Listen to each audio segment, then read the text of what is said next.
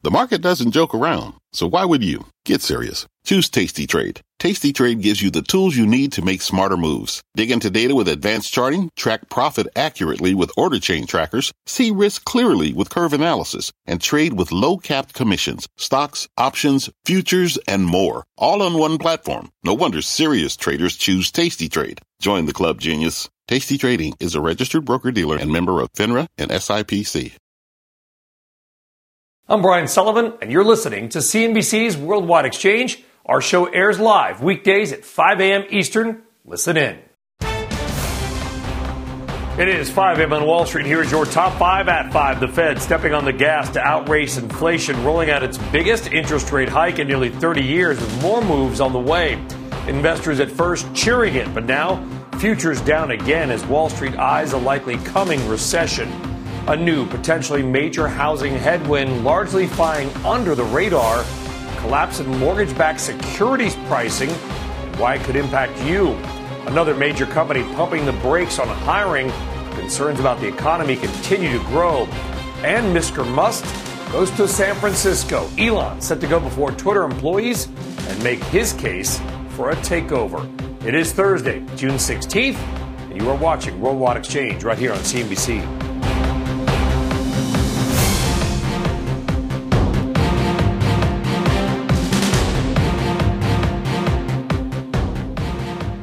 Well, good morning, good afternoon, or good evening, and as always, welcome from wherever in the world that you may be watching. I am Brian Sullivan. Thanks for being with us. Let's get right now to it.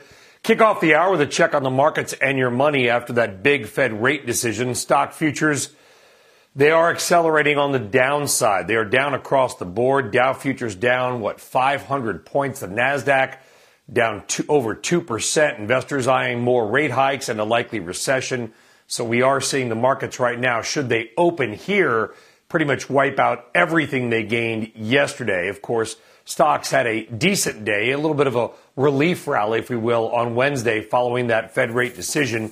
The Dow up exactly 1%, the NASDAQ up 2.5%.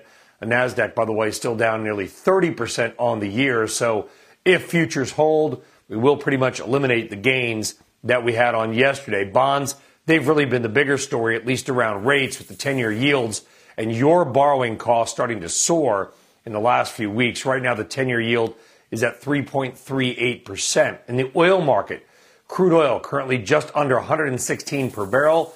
This one day after President Biden sending a letter to 7 major oil refiners, urging them to produce more gasoline and saying that he will take some kind of action on it. Although with refineries running at nearly 100% capacity right now, it's kind of hard to see what exactly can be done still. It's out there, WTI crude at 115 and change. Is there any break in the crypto collapse? Let's see. We are seeing Bitcoin right now actually up just a touch, or at least it was 30 seconds ago. Bitcoin right now is about 21,700 and so not really rebounding in any kind of a major way. Let's go now around the world. Juliana Tattlebaum is in our London newsroom with a look not only at the early trade in Europe, but also an interest rate call by a big central bank overseas. Juliana.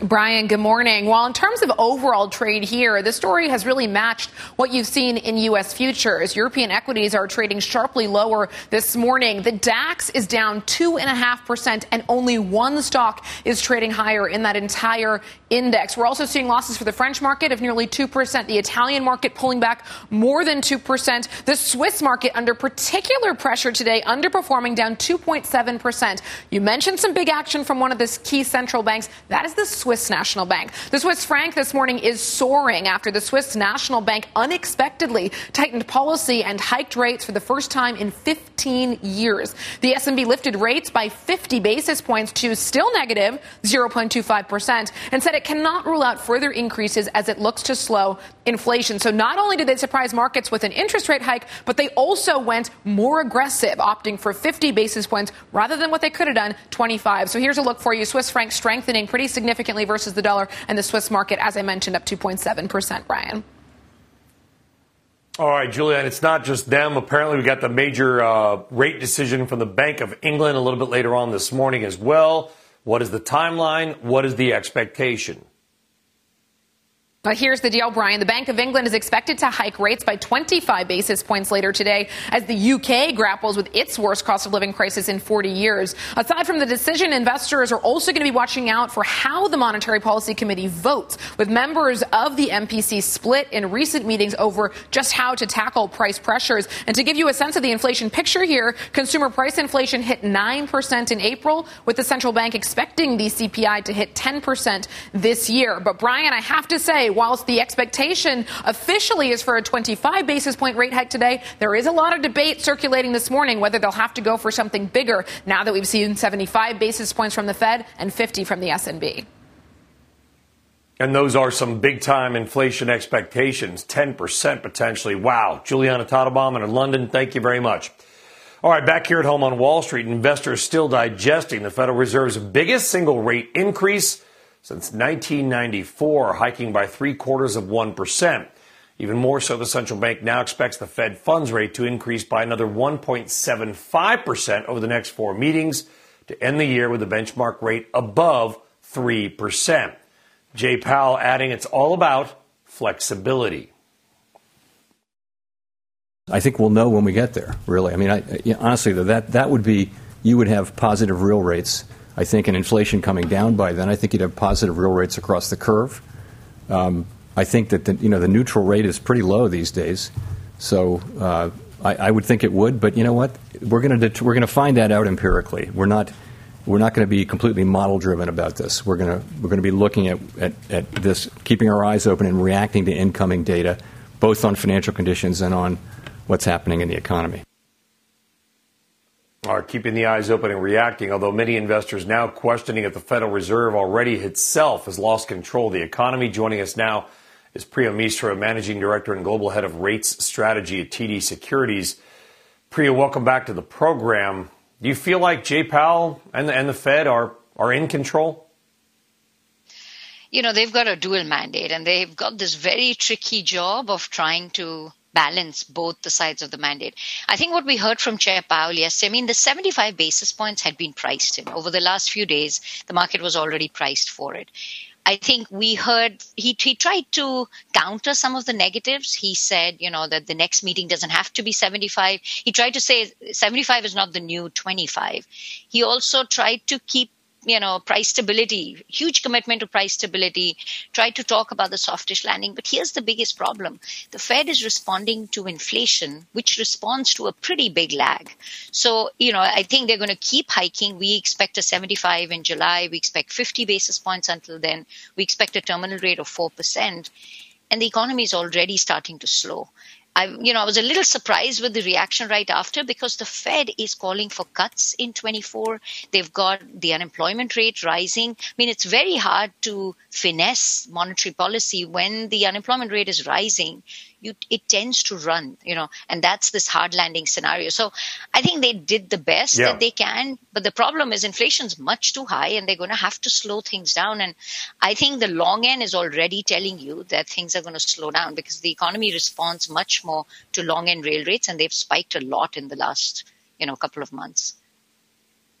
Correct me, please, if I am wrong, and I certainly might be, Priya, but I do not believe, at least in maybe the last few recent decades, don't take me back to 1912 or something like this, I don't think we've ever hiked rates in a slowing economy and not had a recession. Have we? Right. I mean, there are some episodes, no, not this pace of rate hikes. In fact, 94, you can argue, was a bit of a soft landing, but it was very tough for the market.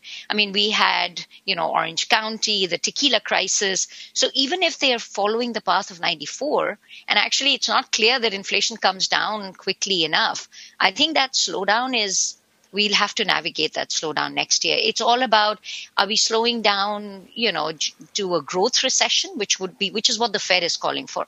I'm a little more nervous that the combination of rate hikes well over neutral, we're talking 4% Fed funds, quantitative tightening, which did not happen in 94. So that's adding to pressure as well. and a Fed that's extremely nimble. And so I think volatility stays very high. They're moving data point to data point. So we're in the hard landing camp, thinking that growth is not just going to slow down to 1.7 as the Fed's forecasting. We're looking at a potential recession or very close to zero GDP. It's going to be a really tough market to navigate with high vol, which is, never great for investors to hear.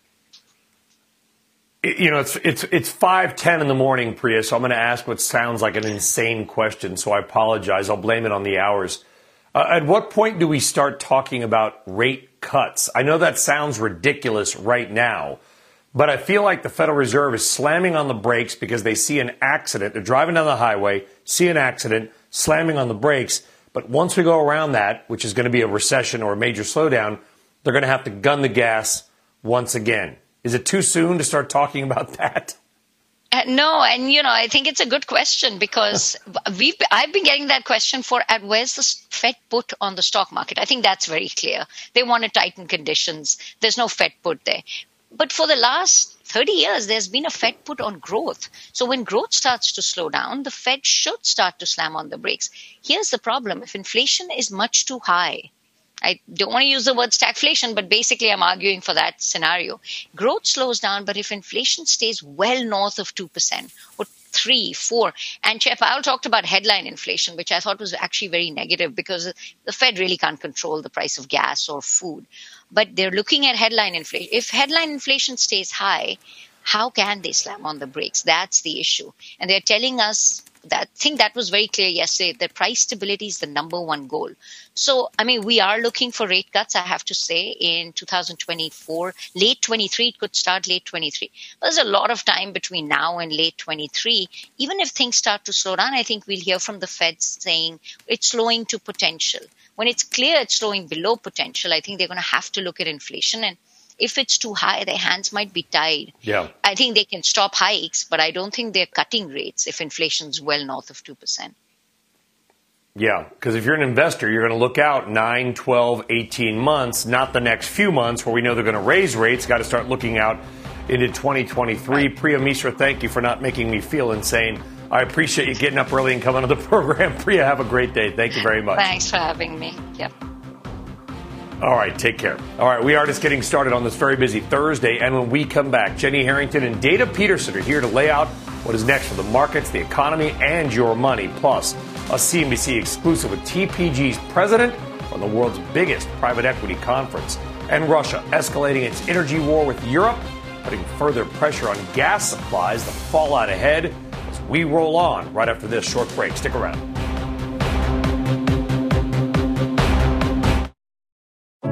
What does it mean to be rich? Maybe it's less about reaching a magic number and more about discovering the magic in life. At Edward Jones, our dedicated financial advisors are the people you can count on for financial strategies that help support a life you love. Because the key to being rich is knowing what counts. Learn more about our comprehensive approach to planning at edwardjones.com/findyourrich. Edward Jones, member SIPC. People today can spend half their lives over 50. So it's good to be financially ready for what's important to you as you get older, like a family vacation. Or starting your dream business. Welcome to Connie's Coffee. How may I help you? AARP's trusted financial tools can help you plan for whatever your future holds. That's why the younger you are, the more you need AARP. Start planning today at aarp.org/moneytools.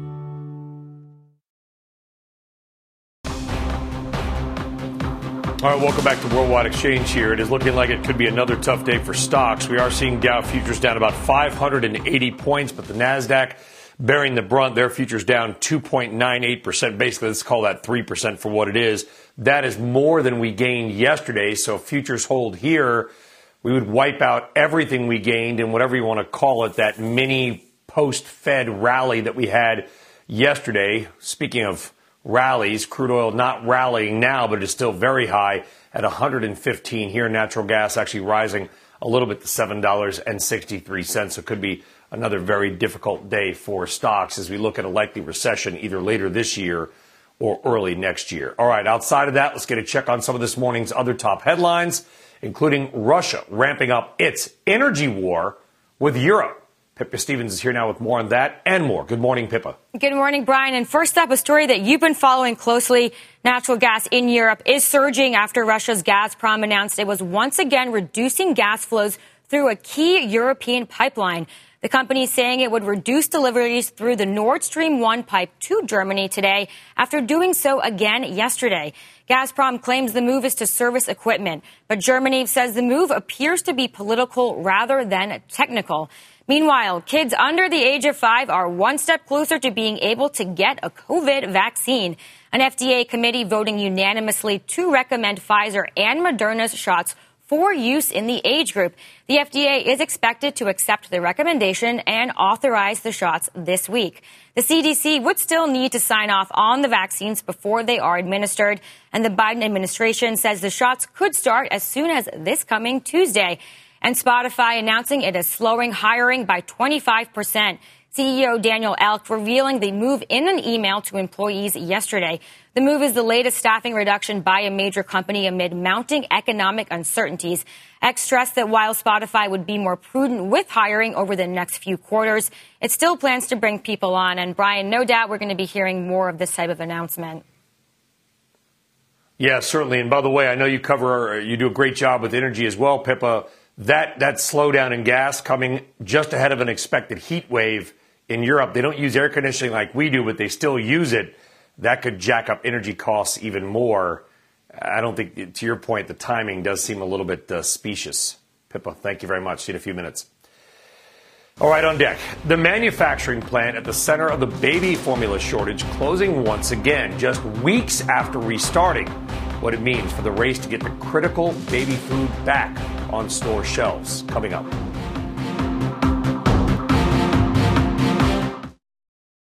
People today can spend half their lives over 50. So it's good to be financially ready for what's important to you as you get older, like a family vacation. Or starting your dream business. Welcome to Connie's Coffee. How may I help you? AARP's trusted financial tools can help you plan for whatever your future holds. That's why the younger you are, the more you need AARP. Start planning today at aarp.org/moneytools. This podcast is supported by FedEx. Dear small and medium businesses, no one wants happy customers more than you do. That's why FedEx offers you picture proof of delivery, packageless and paperless returns, as well as weekend home delivery to 98% of the U.S. on Saturday and 50% on Sunday. See the FedEx service guide for delivery information. FedEx Ground service is also faster to more locations than UPS Ground. See what FedEx can do for your business. Absolutely, positively FedEx. All right, welcome back. We got a market flash for you right now in shares of Robinhood, the battered brokerage stock, falling to yet another new low yesterday, which now gives it a market value below the value of the cash it has on its balance sheet. Robinhood's market cap falling to under $6 billion, and they had about $6.2 billion of cash or cash equivalents on their balance sheet at the end of the first quarter. Some analysts have cut their price targets on the stock this week. Thanks a lot, by the way. That stock continues to fall. It is now below $7 a share, and the market cap is now back below under $6 billion. Ouch. All right, let's get a check on some of this morning's other top headlines outside of the world of money and business. NBC's Frances Rivera is in New York with those. Good morning, Frances. Hi, Brian. Good morning. The January 6th committee will be back this afternoon with its third hearing on the Capitol riot. Today, the House panel is expected to make the case that former President Donald Trump put his vice president's life in danger. We'll also learn more about the pressure campaign on the former vice president. Conservative attorney John Eastman had pushed a legal theory that Pence could stop the election certification by rejecting some slates of electors. We can expect to hear testimony from former aides to the vice president who rejected that plan. Wicked weather continues to touch down from coast to coast. The Monroe County Sheriff says multiple buildings were damaged after a tornado touched down in central Wisconsin. The storm left over 100,000 homes without power across the state. And the puck dropped for a thrilling Game 1 in the Stanley Cup Finals, looking for the NHL's first three-peat in 40 years. The Lightning struck twice in the second period to tie the game up at 3. That score would hold until overtime, where Andre Burakovsky found the back of the net in their first Stanley Cup game since 2001. The Avalanche win 4-3. Game 2 is in Colorado on Saturday. Those are your headlines for a Thursday morning, Brian. We send it back to you. The hotbed of hockey, Tampa Bay. Francis Rivera, thank you very much. Sure thing. Just a hotbed, just hot. All right, still ahead. The Federal Reserve going big, raising rates the most in 30 years, but will they crash the economy in their desperate race to squash inflation? Jenny Harrington and Dana Peterson are here to break down what it means for the markets and your money, the overall economy, and everything else. And throughout June, we are celebrating Pride Month. As we head to break, here is former Golden State Warriors president Rick Wells.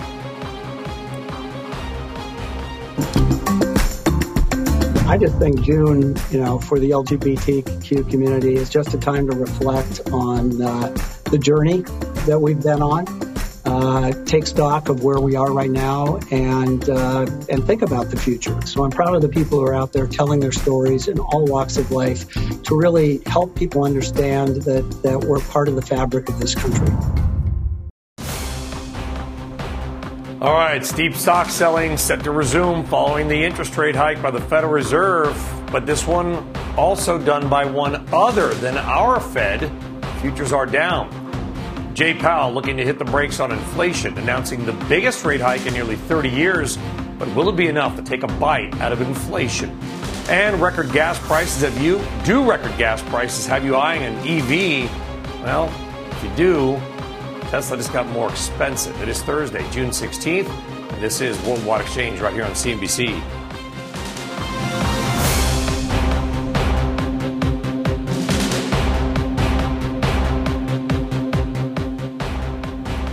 All right, welcome back, and good Thursday morning, everybody. Thanks for joining us here on Worldwide Exchange. As always, let's get right to it. Kick things off with a check on the markets and your money.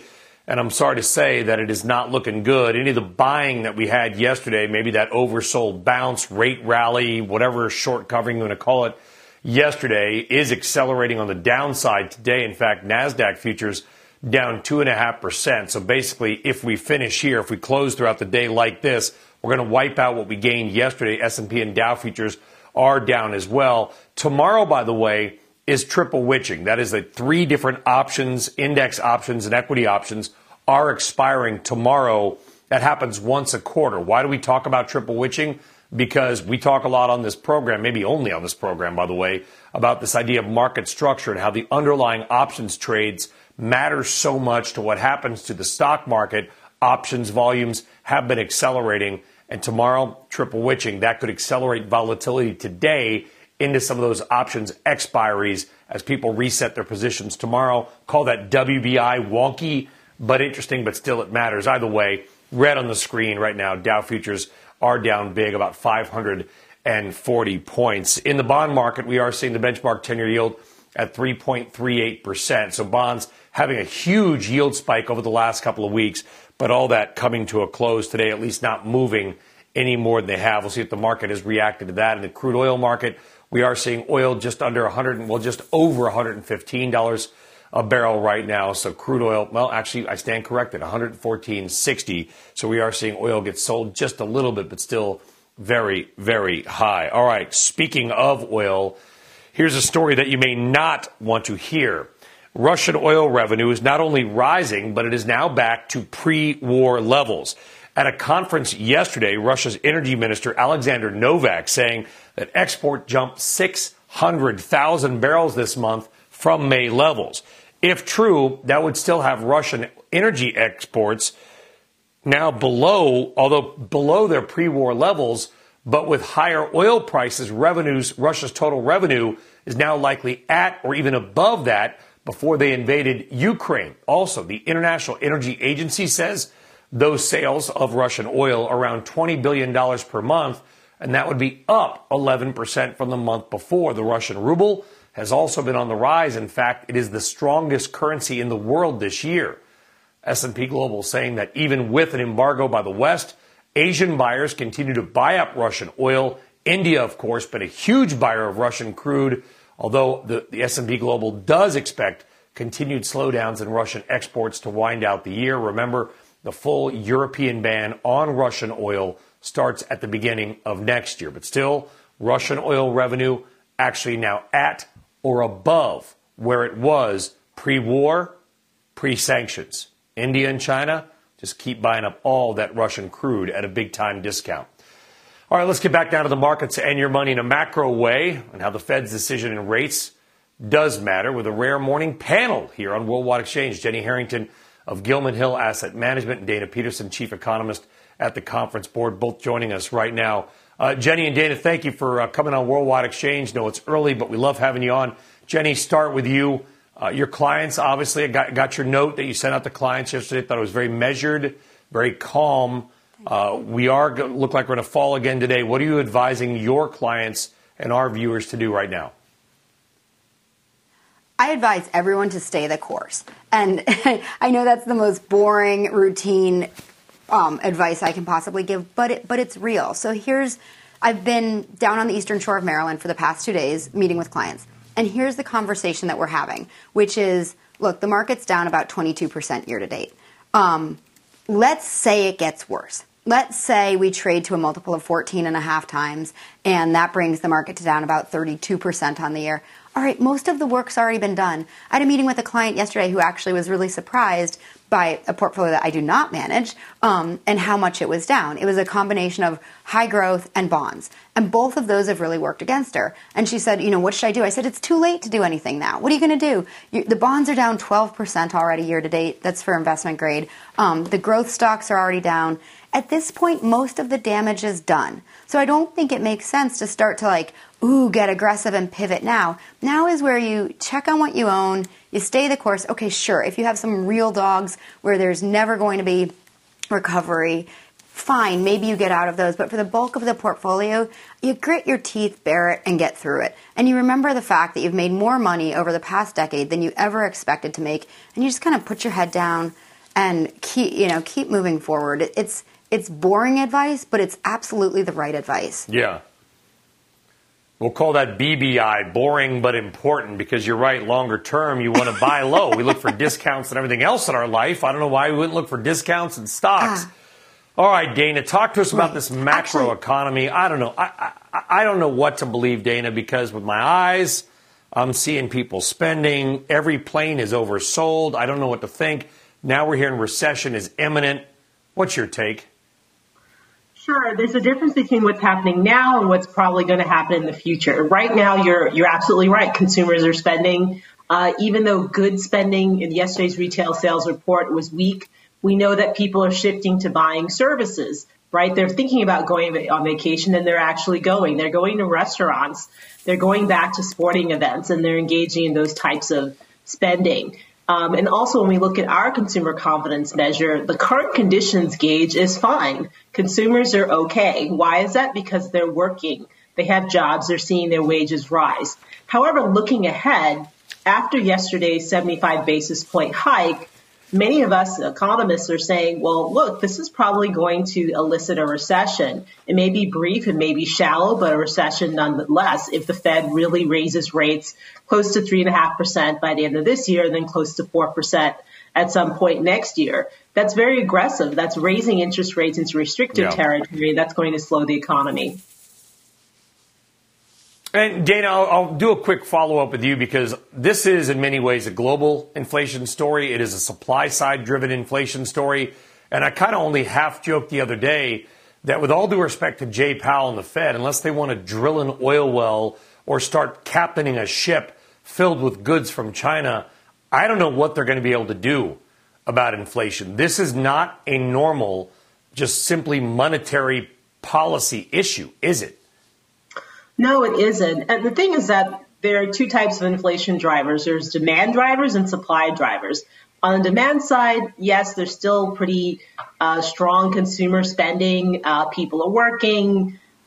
Many people are still looking to buy a house. The Fed can address those demand drivers by raising interest rates. The Fed can't address those supply drivers that are lifting inflation, things that you mentioned already. Things like the war causing global commodity prices to rise, or China shutting down over COVID, and China's kind of a major manufacturing hub and supply chains. You know, Jenny, you ever listen to sports radio? You can admit it if Nope. you do. It's all right. You ever, I don't. Well, if you did, you would know that everybody now is a gambling expert, okay? Because sports gambling is booming. And just bear with me here on this analogy. Everybody out there is like, well, you got to put $100 on the Bengals minus 3.5. Every single person. And I feel like the Federal Reserve is the sports radio guy who went 7-44 in his locks of the week last year, but is still asking you to follow his bets. Because I heard Jeff Gundlach on CNBC yesterday basically saying Jay Powell has no credibility left. These people have got it so wrong that, why do we listen to them? But because we have to, because they're moving markets. Do you trust Jay Powell and the Fed?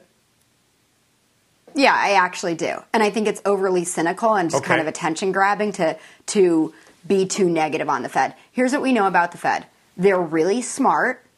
You're really smart, Brian. I'm really smart. I don't get it right all the time. You don't get it right. Nobody gets it right all the time. So you know what you do? You trust people who are trying their best, who have a lot of information, who have more information than you do. I think they did the best they could. And I think this is one of the things that I like about the Fed.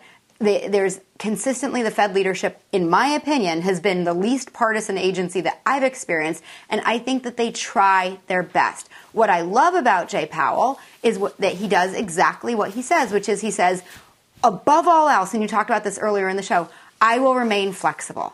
And that's what I want, right? I don't want him to dig in so hard that he can't do something. And people say, oh, he did. But you know what the reality is he saw the CPI numbers last week and the Fed said, oh boy, whoa, this is worse than we expect. And we're going to be flexible. And that's what I do as a portfolio manager. That's what you do in your job. You adjust to the news that's coming your way. And we're trying our best. So I think you do listen to the Fed. I think you do hope for the best. I think it's overly cynical not to. And frankly, I think it's unintelligent, not to say, this is an agency that's trying its best and leading us. And the truth is, they've done a pretty darn good job because here we are with. Sorry, go ahead. No, I was going to say, and I'll go to Dana on that just because we're running out of time. Okay, we're going to take that view. And I would agree with a lot of what Jenny had to say, Dana, because there is no history book for what happened. The last pandemic, 68, 1957, 1918, we didn't have a global economy. We didn't have to rely on shipping from around the world and COVID lockdowns and the Ningbo export terminal in China. There was no playbook for this. But do you trust the Fed going forward? Actually, I do. I think markets also trust the Fed. In fact, after yesterday's action, stock market rallied. And that's basically because people believe the Fed is credible. And that's really one of the three things the Fed is trying to address, making sure that they bring down actual inflation, make sure that inflation expectations remain anchored, and that markets and consumers and businesses see them as credible. So I think the Fed is winning at that.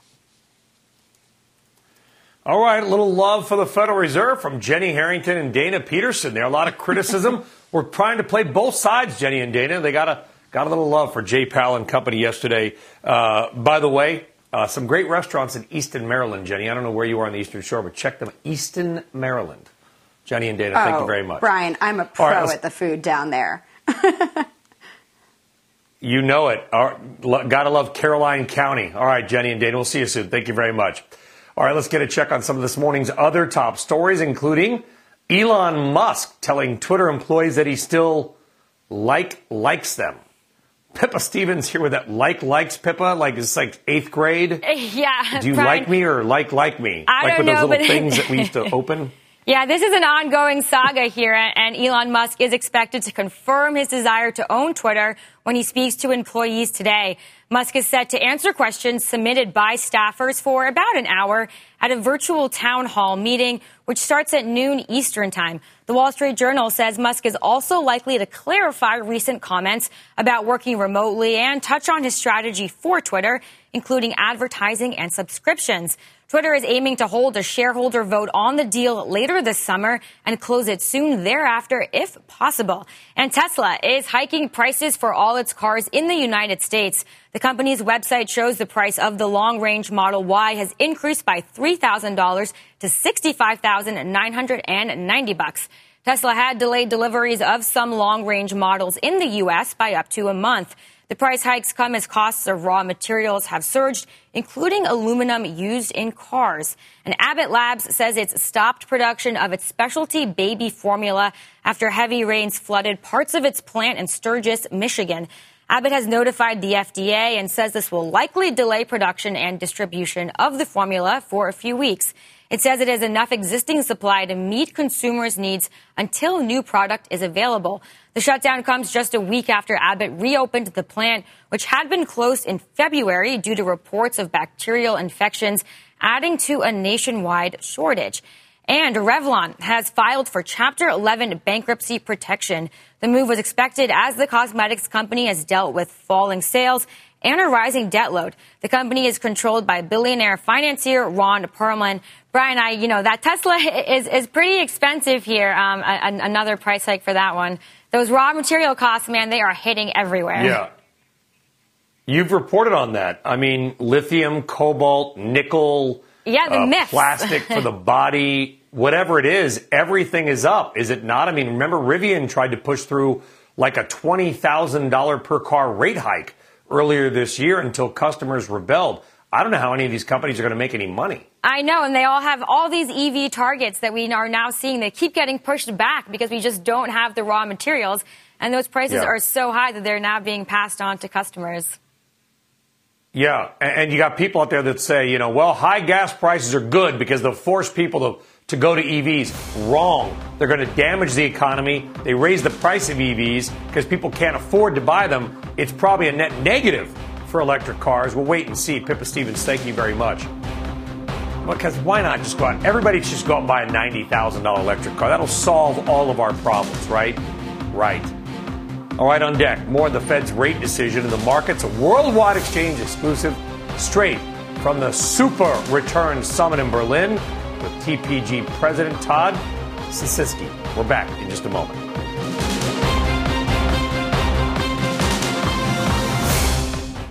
All right, welcome back. Most of the heavy hitters in the world of private equity and deal making are in Berlin, Germany this week. It's at the annual Super Return Conference.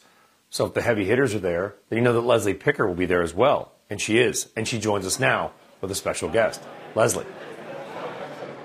Hey, Brian, thank you so much. I am here with Todd Sisitsky. He is the president of TPG. Todd, thank you very much for being here today. Thanks for having me, Leslie. TPG is known for investing in growth, and that sector has had a rough go recently in this rising interest rate environment. From a deal-making perspective, that's probably a boon, but are you anticipating larger declines from here before a real buying opportunity emerges?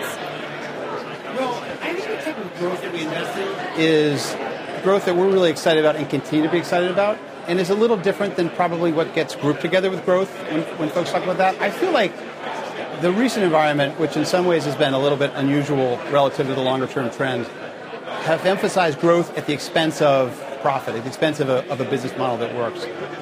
Our companies are quite different than that. They've performed really well. They're, I think, in the capital franchise, they were up, and that's not our growthiest business, it's our more mature business. They were up 23% in the LTM period. And so from our standpoint, and the profit grew by more than that. And so from our standpoint, what we're really focused on are excellent businesses that will grow in a secular way through different economic environments. And frankly, we've been so nervous about the downturn, we've been modeling a recession and an expectation that we would exit at a lower multiple than we entered through the whole last fund cycle. So I think that the short answer is we feel very good about the growth that we're investing in, and it feels different than the more momentum-y type of growth that I think a lot of that are reflecting a lot of the companies that have crashed. And we feel good, and from our experience over the last many cycles, that they'll perform well through this type of environment. So do you think then that the current multiple suggests that there is a bottom in the sector?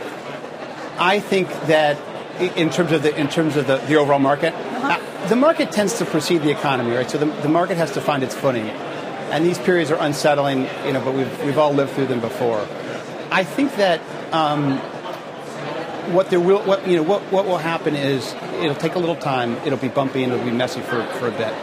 In our world, it tends to not be the first quarter or the first month that opportunities present themselves. the SPACs of the world, the siren song of the IPO, those are no longer as competitive, and that creates opportunities.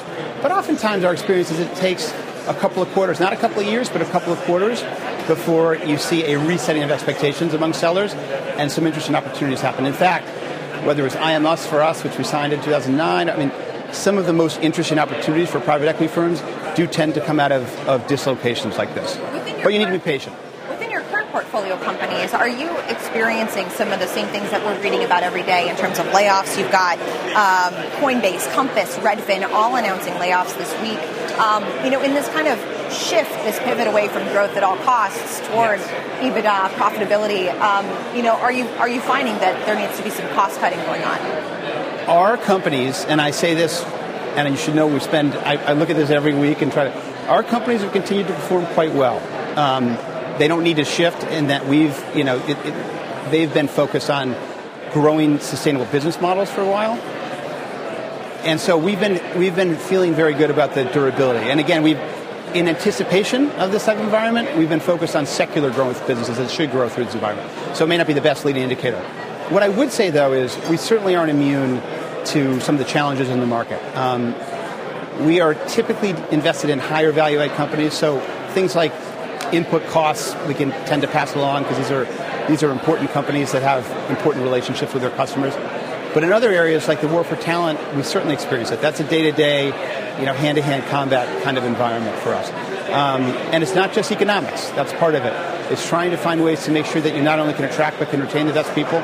We had all of our CFOs and CHROs together in Southern California about 3 weeks ago to talk about best practices and make sure we're learning from one another. So there are certainly aspects of this environment that affect our companies, and we're making sure we do our best to navigate through. But overall, the performance has been quite strong. All right. Well, we really appreciate your time, Todd Sisitsky, president of TPG. Thank you very much. Thank you, Brian, I will send it back over to you. All right, Leslie Picker at the Super Return Summit in Berlin, Germany. Leslie, thank you very much. Right on deck. What in the world is happening under the hood of the mortgage market? Something is happening that has not been seen since 1985. You haven't heard it anywhere else, I promise, but you will hear, and it is next.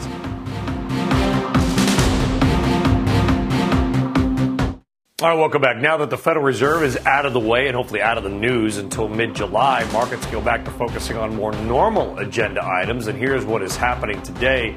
A busy morning with several pieces of economic data. At 8:30, of course, the weekly jobless claims number. You also got housing starts and building permits numbers for May. You got the Philadelphia Fed's latest read on manufacturing as well. Also, the Musk Twitter all-hands meeting where Elon Musk will answer questions from Twitter employees, also going to happen. And we get earnings out of Kroger and Adobe as well. All right, let's talk real estate and the mortgage market, because you know that mortgage rates have super spiked in just the last few weeks. That's public information that is easy to find. But this is not. Pricing in the overall mortgage-backed securities market, known on the street as MBS, has collapsed. It is now at the lowest point since 1985. So what might all this mean for the market and maybe your ability to get a loan? Let's bring in Walt Schmidt of FHN Financial. He's known as much about this market as anybody in America. He was actually a source of mine during the 2008 financial crisis. Walt, it's good to have you on the phone. I know it's really, really early out there in Chicago. What exactly is happening in the MBS market with pricing? Well, hi, Brian. It's good to talk to you again. What's happening with pricing is it's very low, is the bottom line. We had basically 2 years worth of lower interest rates, which causes refinancings. And so all of the mortgage rates that are outstanding from the last 2 years are somewhere in the 2% range, 3% range, maybe low 4% range. But as you said, mortgage rates have spiked. They're now close to 6%. And for those that know fixed income, they know that yields and prices move in opposite directions. So the yield on the MBS security, which is a little bit lower than the rate that the borrower gets, when those yields spike like that, prices go down. And so the average dollar price of the mortgage market is now close to 90 cents on the dollar. And the last time, the last time mortgage prices were that low was in the mid 1980s. So what does that tell us? I mean, it sounds like there's obviously some sort of dislocation. Is there a liquidity issue in mortgage-backed securities? There is a little bit of a liquidity issue because those coupons that were outstanding, or those lower rates that were outstanding from the last 2 years, some of them are actually trading in the 83 cents in the dollar range, 85 cents in the dollar range. And so there's a lot of those outstanding. So from a market value standpoint or a market cap standpoint, there should not be a liquidity problem. But because those dollar prices are so low, and investors are still a little uneasy or a little concerned about what the Fed might do with their mortgage-backed securities portfolio, which, by the way, also owns those really low coupons. There's still a lot of uncertainty about pricing on that going forward. And if there's uncertainty about that on pricing, that feeds through into mortgage rates. And so the bottom line is we could see some continued volatility. 30-year mortgage rates might fall, say, a quarter of a point in a day or two, but then it might also turn around and go back up by more than a quarter point the next few days. This is the kind of stuff that is so critically important. I know our audience, Walt, is probably watching or listening and thinking, well, I don't trade mortgage-backed securities. Why do I care? This is the kind of stuff that goes on under the hood, correct me if I'm wrong, that does impact some people's ability, maybe on the margin, to get a loan. Does it not? I mean, pricing dislocations like this, to your point, will impact whether some big lender like Wells Fargo gives our viewers a mortgage. Exactly. First of all, let's remember that the mortgage market that is guaranteed by Fannie Mae, Freddie Mac, and Ginnie Mae, which is basically what we're talking about, is $8 trillion. So it's a huge market. And so what happens in that market obviously does filter through. But it's more than just the mortgage rate. So a lot of people don't understand that mortgage-backed securities are in the portfolios that they own, whether they know it or not. If they own a general fixed income fund, for example, a lot of that will be in mortgage-backed securities as well as corporate securities. So it affects not only the mortgage rate that they get, but it also affects the value of their securities portfolios and their retirement accounts, et cetera. So it has kind of a double impact. What the Fed's doing now in the fight against inflation has kind of a double impact on consumers. Very, very quickly, Walt, 20 seconds. Does this have any larger impacts like 2008, or is it totally different now? It's different now because 2008 was a credit issue. People were concerned about people actually making their mortgage payments. There's no concern about that now because, as we all know, the housing market's still quite strong. There's a lot of equity in the housing market. This is all a duration issue. This is all an issue about the level of interest rates relative to the coupon. So it's less pernicious than 2008, certainly. Okay, well, a little bit of good news. We'll end the show on that, but keep us updated on how pricing looks right now. Big dislocation. Walt Schmidt of FHN Financial. Walt, great to chat with you again, folks. So pay attention, guys. A lot of stuff happening under the hood with these bond market moves that are not necessarily sexy or random but interesting, but they are random but important. I'm off tomorrow, folks. I will see you next week. That does it for us. Squawk Box is next. Have a great day.